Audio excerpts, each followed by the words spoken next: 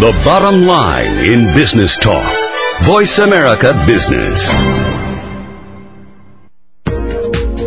Welcome to the Money Answer Show with host Jordan Goodman. Whether you are starting out, deep into your retirement, or somewhere in between, the Money Answer Show has the know-how to help you. Now here's your host, Jordan Goodman. Welcome to the Money Answer Show. This is Jordan Goodman, and my guest today is Bob Scharin, who's the Senior Tax Analyst with Thomson Tax and Accounting, which is a leading provider of technology and information solutions for the accounting and tax world. Welcome to the show, Bob. Thank you. Glad to be here. We're going to be talking taxes today, and people are very concerned about this right now because the deadline is coming up quite soon here. And we're going to try to talk about all the new things on the 2006 tax returns, how people can plan better for 2007. We'll talk about the alternative minimum tax, all kinds of ways that they can plan for the minimizing their taxes in every legal way possible. Just tell us, before we get started, a little bit about your background, Bob, so that we know who we're talking to here. Sure. I'm an attorney, and I've been working in the tax field for over 20 years. I've written and edited a variety of publications for both tax professionals and business people, who are not tax specialists. Very good. Okay. Well, let's start with the 2006 tax returns. And there have been quite a few changes on there.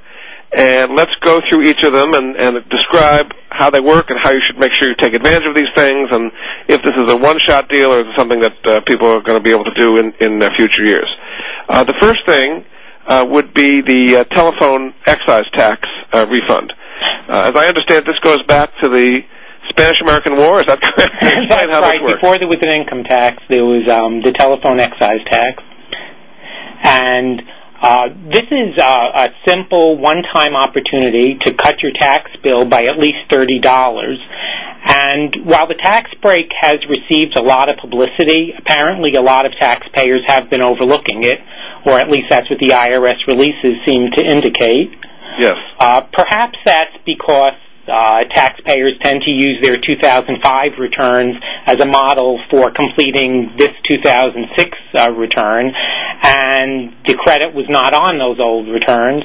Also, the credit is claimed near the end of the return on line 71, and your eyes may be glazing over long before you get to that line. I see. Now, do you have to actually prove how much you've been spending on telephone excise taxes? Well, you have a choice here. There are two ways to claim the credit. The credit is a reimbursement of the 3% federal excise tax that you paid on long-distance and certain bundled services for the 41-month period from March 2003 through July of 2006. And individuals have a choice of either figuring out what those actual taxes that they paid amount to or claiming a standard amount. So to claim the actual taxes paid, you do need to review those 41 months' worth of old phone bills and add up the amount you paid. And then, in addition to that, you would be entitled to interest on the tax, and that would mean further computations. If you do get that interest, though, before you spend it all, keep in mind that the interest itself would be taxable income for 2007. And that's why a lot of us are taking the easier way out and claiming the standard amount, which is based on the number of exemptions claimed on your return. So you don't need to find your old bills, and you don't need to do a lot of arithmetic.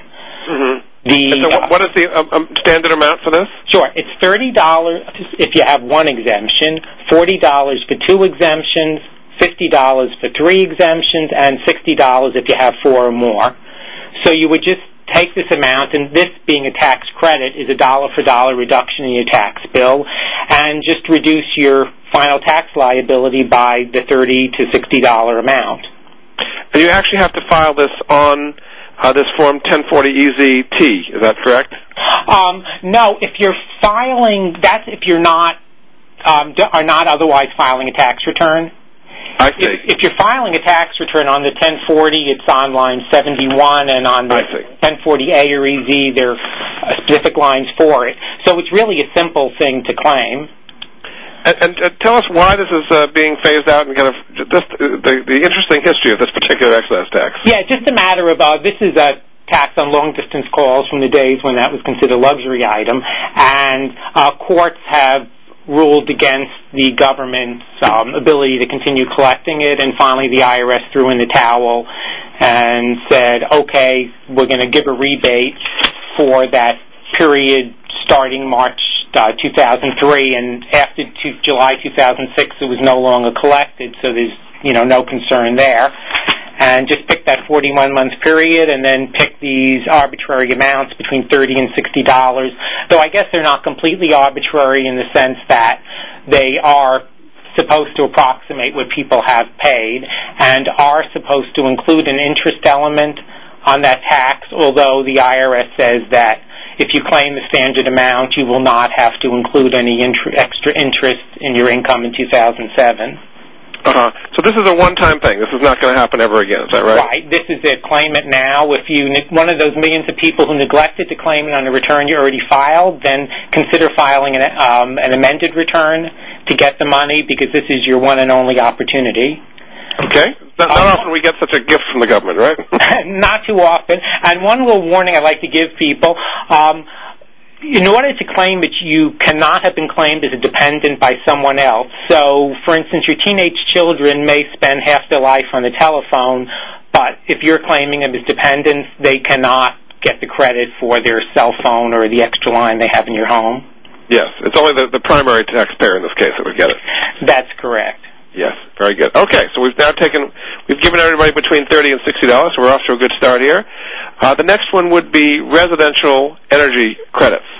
Now, as I understand, I guess it was the 2005 energy bill, there were all kinds of incentives put in to encourage people to save energy in various ways. And now, in the 2006 tax, if they in fact did things, they can take various credits. Let's briefly go over some of the credits that are available if they made improvements in 2006. Sure, yeah, nothing is simple with taxes, and these energy credits certainly are not, but they certainly can provide you, again, with a credit, which is a dollar-for-dollar reduction in your tax bill.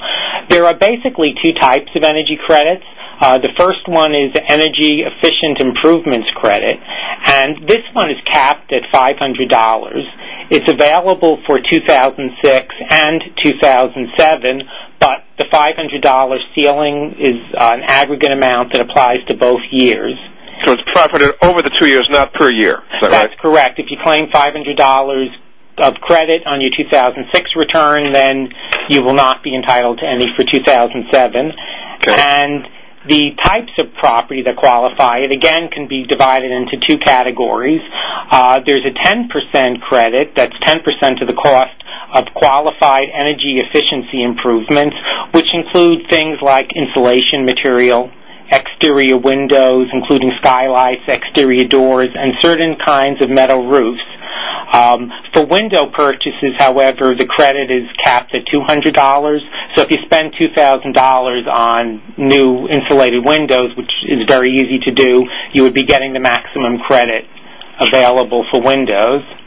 And you have to have receipts to show that you've actually bought these things and how much you paid for them? Right. You don't need to submit them with your return, but in case you're audited, you do need to have these receipts available.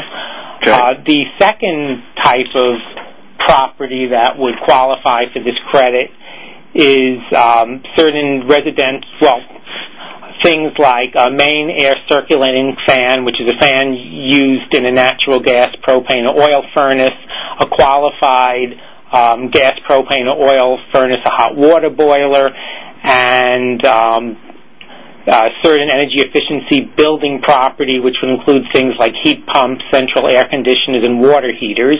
Now, these kinds of items are theoretically entitled to 100% credit, but the law places dollar caps on them. So the maximum you can get for that advanced main air circulating fan is $50.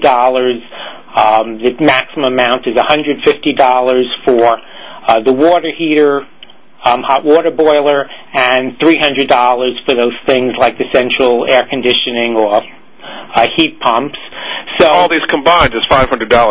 Right, so all of those combined are $500. So essentially, they're not. If you were not planning to put them in, the tax savings will not be enough to make it worth your while. But if you were planning, you needed new equipment, or you wanted to update your home, this is a nice chunk of change to help pay the bills. I think of it as kind of like a rebate that you get back from the manufacturer, you know. That's a good way to look at it, Jordan. Very good. Now, in terms of figuring out whether your purchase qualifies, the tax law definition is really complex for each of these types of property, and they're likely to sound like gibberish to the average consumer or tax attorneys for that matter. They're more focused in engineering terms. But the IRS did come up with a reasonable solution. So consumers will generally receive a manufacturer's certification statement when they purchase the property, and the IRS says that you may rely on that manufacturer's statement. I see. Okay, we actually have to go to a break, Bob. So sure. We're going to come back for more. This is Jordan Goodman of the Money Answer Show, and I'm speaking today to Bob Scharin, who's the RIA Senior Tax Analyst from Thomson Tax and Accounting, and we'll be back after this with more ways to save on your taxes.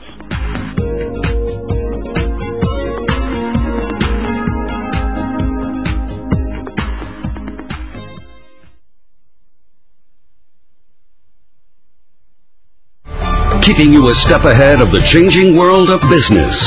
This is Voice America Business. You hear business show after business show all geared towards improving a company's bottom line. But what about your bottom line? How come no one ever talks about that? Finally, a show dedicated to the worker. The Crow Show with Paul McLaughlin, the Work Wonk. Heard every Wednesday at 10 a.m. Pacific Time, the Crow Show is aimed specifically at the worker and their environment. From work skills and technology to dealing with bosses and coworkers, the Crow Show will give you insight on how to survive and prosper in today's workplace. The Crow Show with Paul McLaughlin, the Work Wonk. Heard every Wednesday at 10 a.m. Pacific Time, right here on the bottom line of business talk, Voice America Business. Why is Pepsi cooler than Coke? Why are iPods so popular? In 2005, how can you launch a successful brand? Want to know? Learn about the fascinating and intriguing world of graphic design and branding on Design Matters with Debbie Millman. Every Friday at 12 Pacific Standard Time, Debbie Millman will provide you with a provocative look into the stimulating world of design as it intersects with contemporary culture. Hear what the experts have to say about creating, maintaining, and launching a brand in today's challenging marketplace. Join us every Friday at 12 Pacific Standard Time for Design Matters with Debbie Millman, right here on the Bottom Line in Business Talk, Voice America Business. Jordan Goodman has created the Money Answers Network to put at his listeners' fingertips the very best personal finance products and services that he has found in his 30 years of research. If you have a money question, Jordan Goodman has a money answer. To find out more, go to www.moneyanswers.com. The Money Answers Network features top products and services in virtually every area of personal finance, car buying and leasing, college financing, credit debt, financial planning, investing, insurance, legal services, mortgages, retirement planning, wills, and more. Only businesses that have demonstrated excellence in both their products and services are invited to become members of the Money Answers Network. The public can sign up for membership in the Money Answers Network at no charge in order to be apprised of the latest useful resources. To learn more, visit www.moneyanswers.com. Get ahead with Money Answers. Keeping you a step ahead of the changing world of business. This is Voice America Business. You've been listening to the Money Answers Show with Jordan Goodman. If you have a question for Jordan or his guest, please call us now at 866-472-5790. That's 866-472-5790. Now back to Jordan. Welcome back. This is Jordan Goodman, the host of the Money Answer Show, and my guest today is Bob Scharin, who's the Senior Tax Analyst at Thomson Tax and Accounting, who's written many books on taxes and is trying to help us understand the tax code and all the changes for 2006.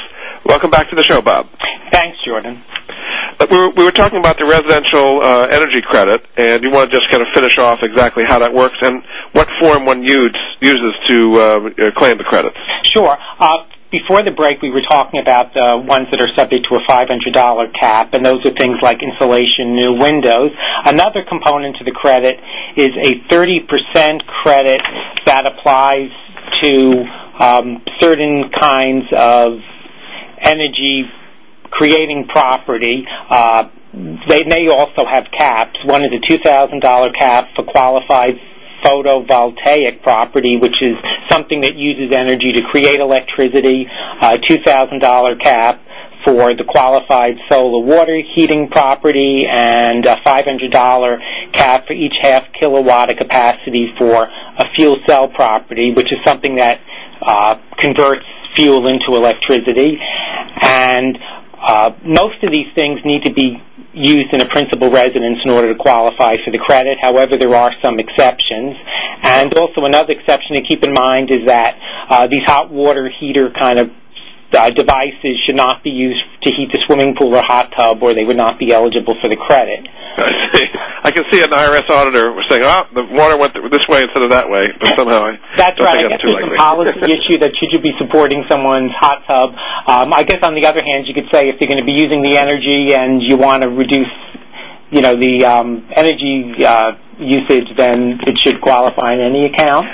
And so how do you actually go about claiming these residential energy credits? Sure, you would need to attach Form 5695 to your return, and that would be where you figure out the credits. Okay, very good. Now, there are other kinds of ways of saving in your taxes having to do with hybrid vehicles. Is that correct? And how do those work? Sure. Yeah, these are credits that are available for certain hybrid cars that are more energy efficient, and the maximum credit would be $3,400, and that's the sum of two credits, $2,400 credit based on fuel economy, plus an up to $1,000 credit for conservation purposes. And that's also something that you would need to find out from the car dealer or manufacturer, because there are complex tests to determine what the size of the credit should be depending on how energy efficient the vehicle is. Is your sense that a lot of people, Bob, actually are taking these tax credits for hybrid cars and residential energy credits? Yeah, I would say the cars, definitely people are aware of those when they're buying them. I'm sure the car dealer is going to be pushing that as one reason to buy the vehicle. With the energy efficiency property, I think people who are making these improvements specifically to get the credit know about it, but a lot of people are just doing home improvements and they may not realize that that new window they put in or some extra insulation when adding a room could qualify them for a credit. Yes. Good. Okay, so we've so far talked about the telephone excise tax refund, the residential energy credits, the hybrid vehicles, which can be quite significant, several thousands of dollars. Sure. And now let's talk about what tax breaks were extended into the 2006 year. Right, yeah. In December 2006, Congress finally passed legislation that resurrected and extended certain tax breaks that had expired at the end of 2005. And these are not really new items in the sense that they were around in prior years, but they went off the books at the beginning of 2006, and some of them were resurrected so late in the year that they are not indicated on the tax forms that you would have received in the mail. Yes. But is it online? Can you do it? Are they revised? They're not on the tax forms. They're not in the instructions. If you go to the IRS website, they will explain how to do them, but there is no updated version of the form that has them on it. I see. Okay. So what are some of the breaks that were extended?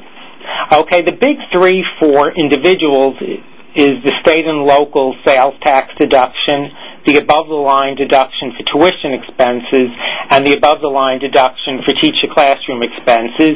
Each of those were extended for 2 years, that is 2006 and 2007, and I hope later on in the program we could talk about exactly what above-the-line is referring to. Let's take these one at a time. Let's talk with the sales tax deduction first. Now, this is all sales tax. Is there a certain standard amount you can take, or however much you paid in sales tax? Right. The first thing in order to qualify for this tax break is that you need to itemize your deductions on your return, and you need to choose to deduct the state and local sales tax rather than state and local income tax. Does that usually work out for somebody? I guess if they're in a lower income level, but they still have to be itemizing, they're going to have more in sales tax than income tax. But most people are probably going to have more in income tax, right? Right. Well, it depends where you live. The choice is really a no-brainer if you live in a state with no income tax. Right. That would be something like Alaska, Florida, Nevada, South Dakota, Texas, Washington, and Wyoming. Yes. If you live in other states, then you may want to look at things, work it out both ways. Obviously, if you're in a high income tax state and actually paying a lot of state income tax, then you would be better off passing up on the sales tax deduction. But even some people in states with high income taxes may find that enough of their income is tax-free for income tax purposes that the sales tax deduction would be larger for them. Yes. Some states may exempt retirement income, or someone may have disability income that's tax-free. So that could really be quite significant. So that you're getting a deduction at your tax bracket. Is that correct? That's the value of that state and sales tax deduction. Yes. And as you kind of alluded to, there are two methods for figuring out the sales tax deduction. You can deduct the tax you actually paid or use a sales tax table. And as I mentioned with the telephone excise tax refund, to claim a deduction for actual expenses, you need to have those receipts and total up what you really paid. This could be a nightmare for sales tax because you could have so many countless receipts. Yeah. On the other hand, you may have some big-ticket items, say furniture, electronics, maybe an engagement ring or the wedding reception that followed, and the sales tax on those might be larger than your income tax deduction would be. So in that case, go ahead, claim your sales tax deduction, even if you don't have all your receipts. So basically, if you had a big purchase on which you paid sales tax, that's when it's most likely to take that this year. Right. Okay. The government has tables, and those would approximate what someone at that income level would be spending. So if you had disproportionate expenses, then you could be better off. Okay, and let's talk about the higher education tuition deduction as well. How that works. Okay. Yeah, this is a deduction for college tuition, and that's available whether you itemize your deductions or claim the standard deduction. The maximum amount is $4,000, and that's available if your income does not exceed $130,000 on a joint return or $65,000 for others. If your income is over $130,000 but not above $160,000 on a joint return, the maximum deduction is $2,000, and the corresponding phased out, I guess. Right.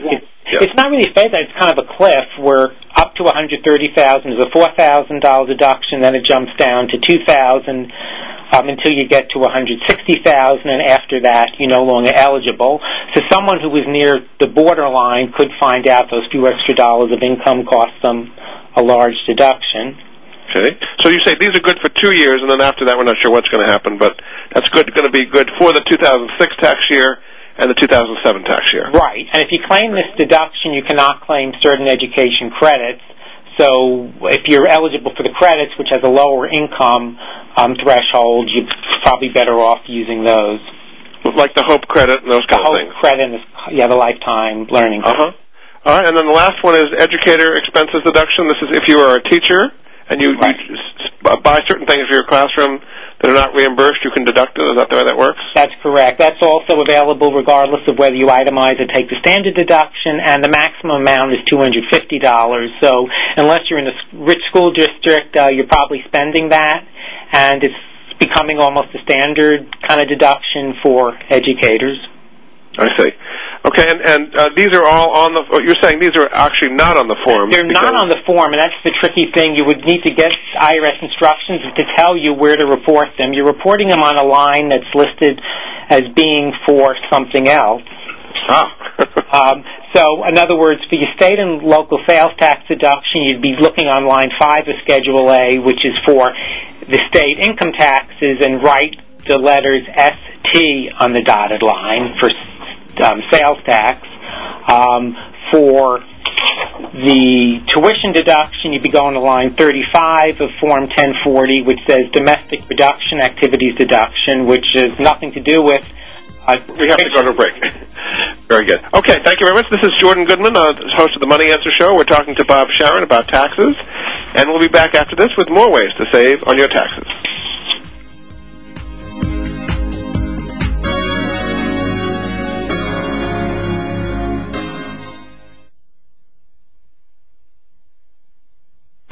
The bottom line in business talk. Voice America Business. Tune in every Tuesday at 8 a.m. Pacific Time for The Growth Strategist with Aldana Ambler. On the show, Aldana and some of today's top business professionals will discuss some of today's most pressing business issues that hold you, the business owner, back. Aldana will also give you 21 ways to grow with her list of growth strategies. Grow smart, grow profit, and grow your business with Aldana Ambler and The Growth Strategist every Tuesday at 8 a.m. Pacific Time, right here on the Bottom Line in Business Talk, Voice America Business. It has been said that to live is to choose, but to choose well, you must know who you are and what you stand for, where you want to go, and why you want to get there. On Reap What You Sow, with host, performance management specialist, and executive coach, Alana Daly, achievement and success through expanding yourself and your life is available at the click of a mouse. Reap through redefining your goals. Educate your mind, your body, your conscious, and unconscious. Apply what you learn and plan, and it shall be success over and over again, and wealth result when you reap regularly. Reap What You Sow with Alana Daly, broadcast each Thursday at 11 a.m. Pacific, 2 p.m. Eastern on the Voice America Business Channel. Reap What You Sow. Learn the rules of the game, then play better than anyone else. Jordan Goodman has created the Money Answers Network to put at his listeners' fingertips the very best personal finance products and services that he has found in his 30 years of research. If you have a money question, Jordan Goodman has a money answer. To find out more, go to www.moneyanswers.com. The Money Answers Network features top products and services in virtually every area of personal finance, car buying and leasing, college financing, credit debt, financial planning, investing, insurance, legal services, mortgages, retirement planning, wills, and more. Only businesses that have demonstrated excellence in both their products and services are invited to become members of the Money Answers Network. The public can sign up for membership in the Money Answers Network at no charge in order to be apprised of the latest useful resources. To learn more, visit www.moneyanswers.com. Get ahead with Money Answers. Keeping you a step ahead of the changing world of business. This is Voice America Business. You've been listening to the Money Answers Show with Jordan Goodman. If you have a question for Jordan or his guest, please call us now at 866-472-5790. That's 866-472-5790. Now back to Jordan. Welcome back. This is Jordan Goodman, host of the Money Answers Show, and my guest today is Bob Scharin, who's the RIA Senior Tax Analyst at Thomson Tax and Accounting, a real expert on taxes. Welcome back to the show, Bob. Thank you, Jordan. We're going to talk a little bit about the kiddie tax laws here. Now, this is where, in the past, people used to sift assets to their children because the children would be taxed at much lower rates than the parents as a way of kind of escaping taxes.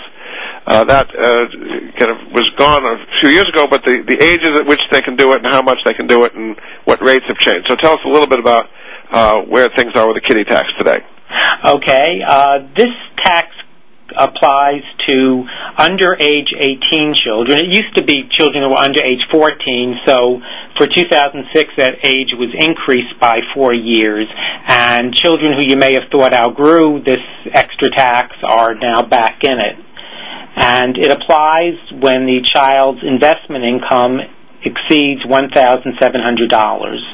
So anything over $1,700 in earned income, unearned income, things like dividends and interest, would be taxed at the parents' rate instead of the kids' rate. Is that correct? That's correct. And it's the parents' rate, top rate. The rates would typically be at 10% for the kid under $1,700, and the top rate might be 35% for the parents, something like that. Is that right? That's correct. Or if it was capital gains or dividends, it could be a 5% rate for the child versus a 15% rate for the parents. Okay. All righty. So you can't give as much money to your kids, well, or they can't earn as much unearned income without being taxed at a higher rate, basically. That's correct, and it does not affect their earnings from their job. Yes. Okay. This is unearned income, things like interest and dividends, basically. Okay. The next area is changes in the charitable contribution rules. Now, apparently there were some people abusing these, and they've tightened things up. How have they tightened up things in the charitable contribution area? Okay, the first one is something that took effect in the middle of the year, and so donations of items like clothing or household goods that were made after August 17th, 2006 are not deductible unless they are in what the IRS or the Congress called good used condition or better. No one has defined this, and it's certainly a subjective term. When you look at all the worn-out jeans that are being sold at premium prices in fancy stores, I don't know how they determine what's good used condition. So this has to be, you basically get a receipt for it's depreciated market value, not as though it was new, but it's somewhat depreciated market value. Right. So pretty much you would look at what a thrift shop would sell this same kind of item for. Yeah. Okay, and then also you can make a contribution to charity through an IRA. How does that work? That's correct. It only applies in 2006 and 2007, and for individuals who are at least age 70 and a half or above, and they may make IRA distributions of up to $100,000 directly to charity.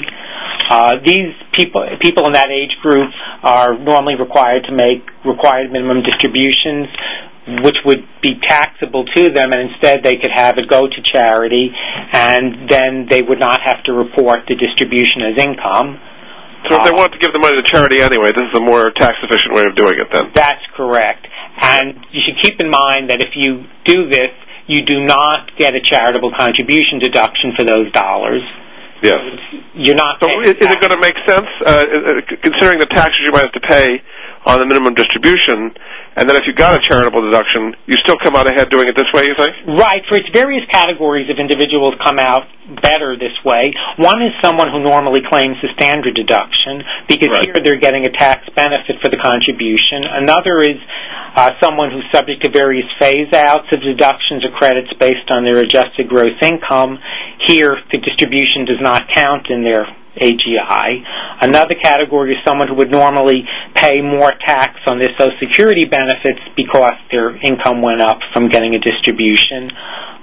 Someone else who would be better off is if the added distribution reduces your alternative minimum tax exemption amount.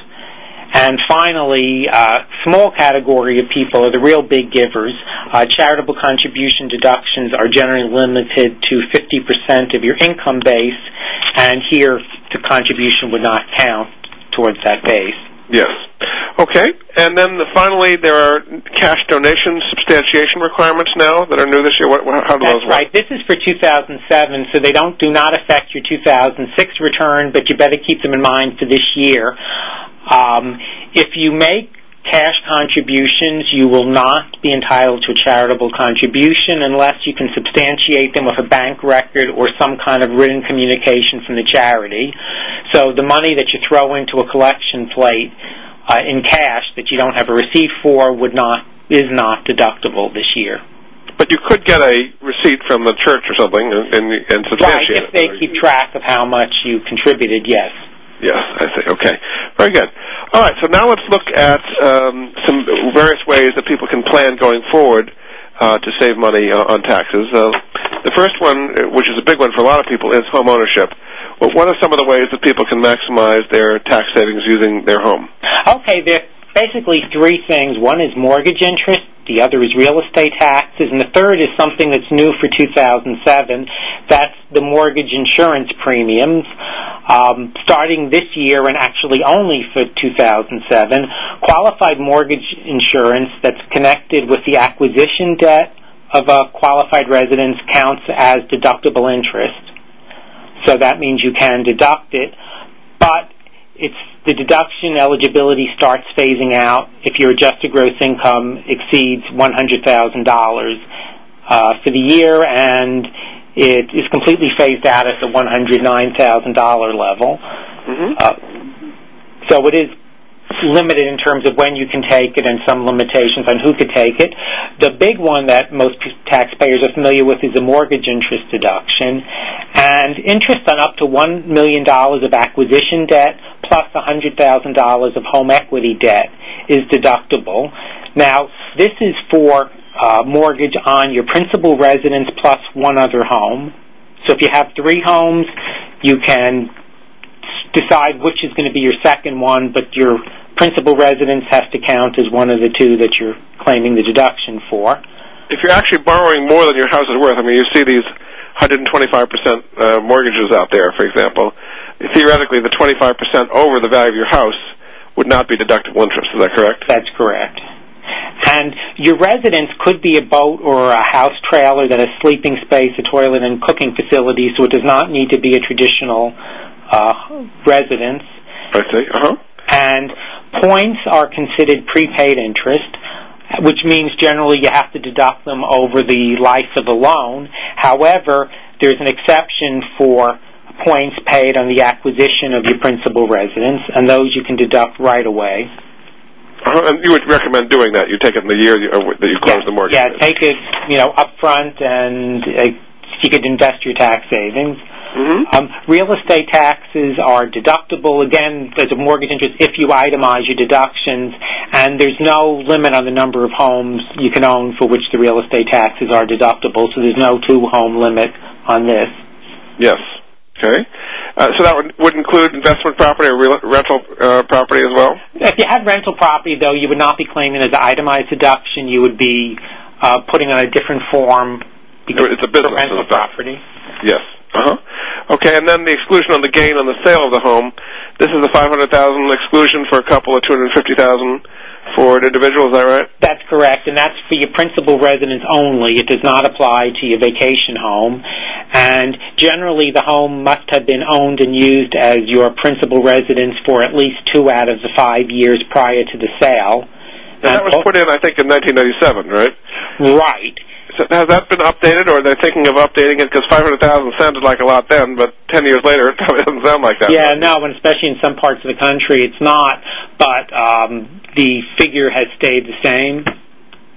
So if you're over $500,000, if your profit for a couple is over $500,000, then you could actually have quite a large capital gain. Is that correct? That's right, and it would be taxed as a long-term capital gain if you owned it for more than a year. So the top tax rate would be 15%. But yes, you would owe tax on that. Is it the entire gain or the gain over $500,000? The gain over $500,000. And in figuring the gain, there are a few things you should keep in mind. Usually you start with your purchase price, but add the cost of any capital improvements you made, such as a new kitchen or bathroom. You would subtract insurance recoveries you may have received if you did not use them to fix up the house. In other words, reinvest the proceeds. Yes. And another thing to keep in mind is inherited homes. This comes up a lot where a couple owned a home jointly and one spouse dies, and then the other one eventually sells the home. And your basis for figuring gain or loss in that case would be bifurcated. Half of the home basis would be half of the purchase price, but the other half would be half of the date of death value, because you get what's called a step-up in basis when you inherit assets. In other words, your gain is usually figured on its value on the date of the decedent's death. That's an enormous way of saving on taxes, is getting that stepped-up basis. That's right. Not necessarily the way you want to get it, but yes. Yes, indeed. Okay, good. So that's basically the main ways with home ownership. We have a relatively short amount of time. I just want to do something more quickly, which would be college tuition tax breaks. What are some of the ways you can save taxes when paying college tuition? Okay. One is there are tax credits. There's the Hope Scholarship Credit, which applies to first 2 years of undergraduate education, and the maximum credit is $1,650 in 2006 or 2007. Lifetime Learning Credit is a 20% credit of up to $10,000 a qualified expense, so you can get up to $2,000 credit. And you have to choose either the Hope Scholarship, the Lifetime Learning, or that tuition deduction that we spoke about before. Yes. And all of these have income phase-outs, and married taxpayers need to file jointly in order to claim the credit. Another possibility is a Coverdell Education Savings Account, which used to be education IRAs, was what they were called. And here taxpayers can contribute up to $2,000 per year for beneficiaries under 18.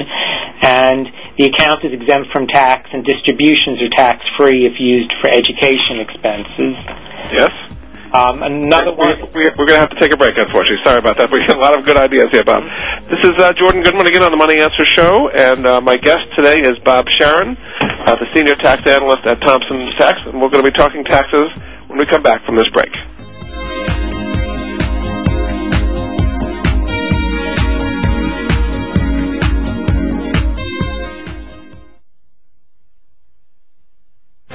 The bottom line in business talk. Voice America Business.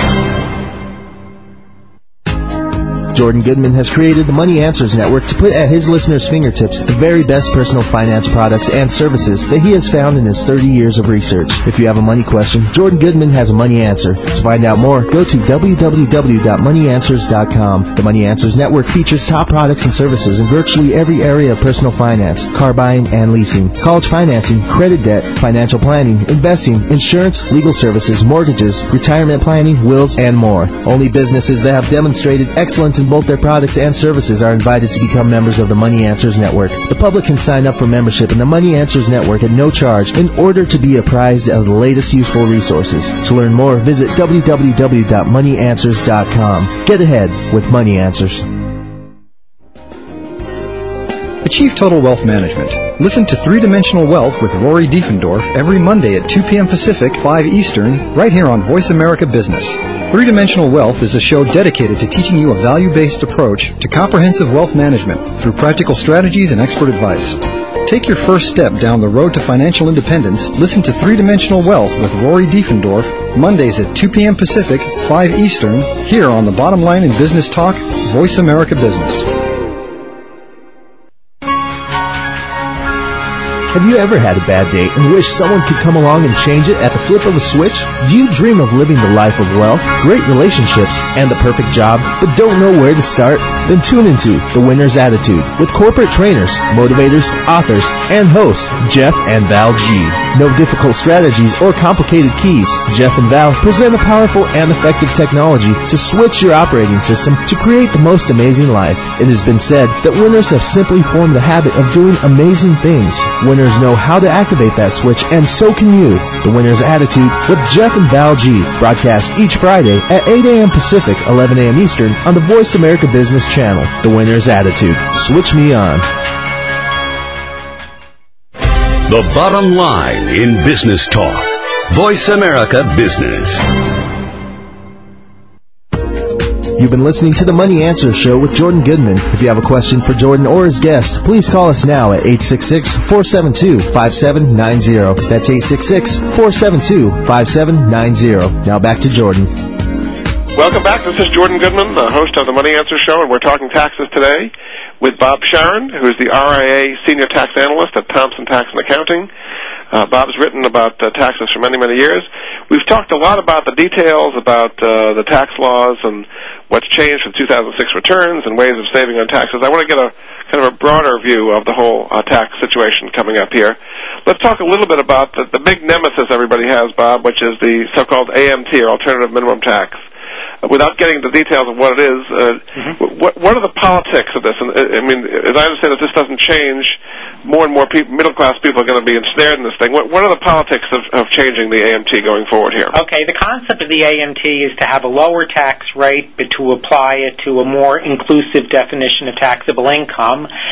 And the thing is, the rate, as regular income tax rates have been lowered and the AMT rate stayed the same, the spread became so small that it does not take that much extra income to throw someone into owing AMT, because you're paying AMT if that is more than your regular amount of tax. And legislatively, there have been talks. In fact, I think Charlie Rangel, the head of the House Ways and Means Committee, said he wants to get rid of the AMT altogether.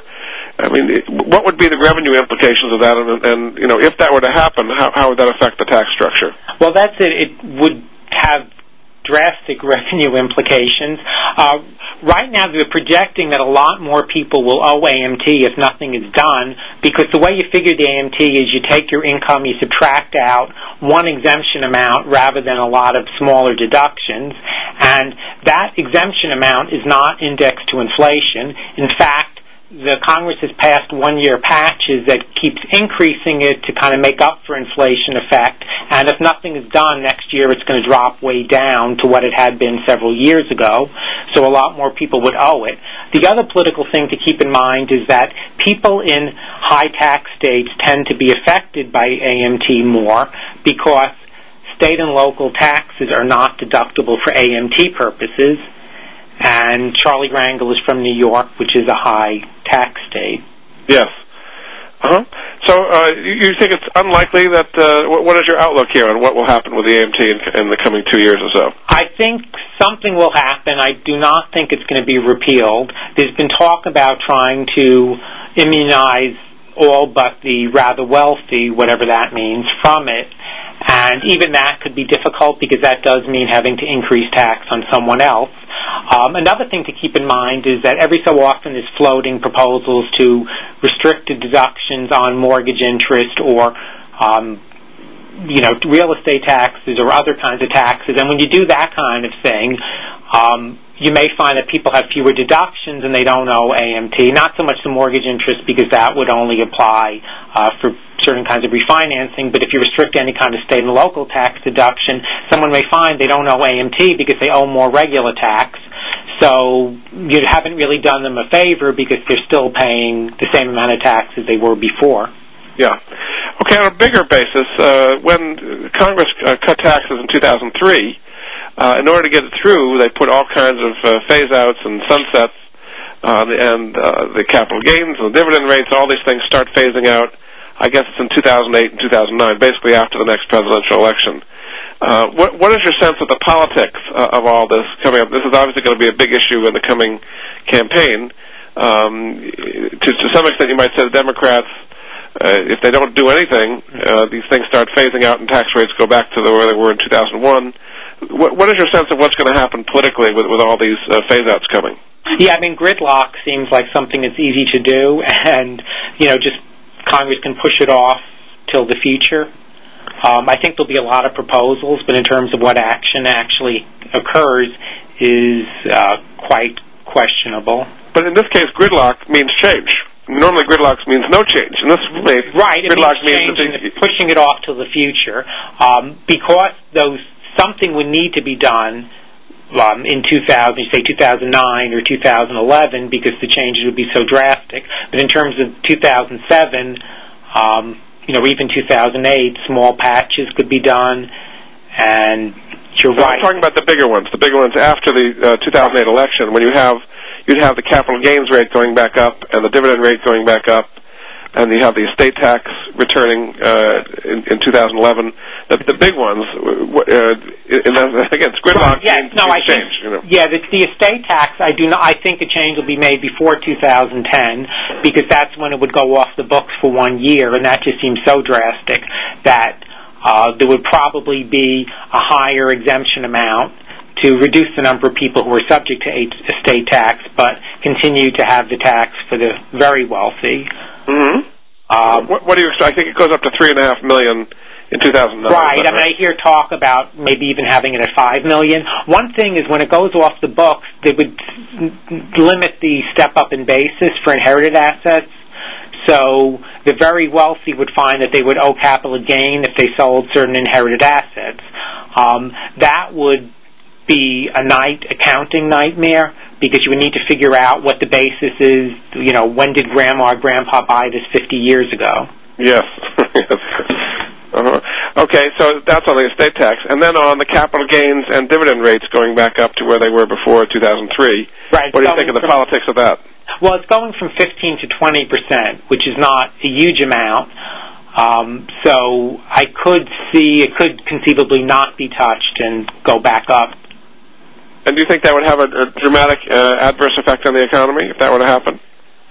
I think it would have a big effect the year before. It was supposed to people would be selling off certain things to try to get a lower tax rate on their gains. But if there's no step up if there continues to be a step up in basis, some people who are older may feel that they might as well just hold it, and then there would be no tax. And what are some of the other major parts of the 2003 law that would be expiring in 2009 that might hit the economy? Yeah, those are really the capital gains and the dividends. The dividend part, I think, would have a big effect because my understanding is that after the rate on dividends went from ordinary income rate, which is now top rate of 35%, to 15%, corporations started issuing more dividends, and that could affect people's investment strategies. So having the dividend rate go back up to 35% or 39.6%, which is what the top rate would be more of an impact than having the capital gains rate go from 15 to 20%. Since they're both the same level now, companies have had an encouragement to increase and start dividends, and you're saying that would go away if we were the way we were before 2003 tax law went into effect. Correct. And do you think that's had a positive impact on the economy to have dividend rates lower and increase the dividends paid by companies? It may have a difference in people's investment strategies and where they may be looking for how a corporation is really producing, what kind of cash flow it has, instead of just, assuming that things will go up in value in the future. And maybe that would have helped with the dot-com bust if people were looking more closely at what the revenue stream was from corporations. It's made them better stock analysts and value income more than growth to some extent, is what you're saying. That's correct. Yeah. Good. So, and then you're saying the most likely possibility here is gridlock, right? Right, at least for the next year, and push a year and a half, push things off until after the presidential election, and then leave, the problems for whoever is elected. Which tends to happen quite frequently in the future. Right, especially when incumbents are not running. Yes. Very good. All right, well, we're just about to close. I really appreciate your help. This is, again, Jordan Goodman, the host of the Money Answer Show, and my guest has been Bob Scharin, the RIA Senior Tax Analyst. And we've covered all kinds of things on taxes, and hopefully you, the audience, feel better prepared now to deal with your taxes both for this year and what's coming in future years. Thanks, and we'll be back and talk to you next week. Bye-bye.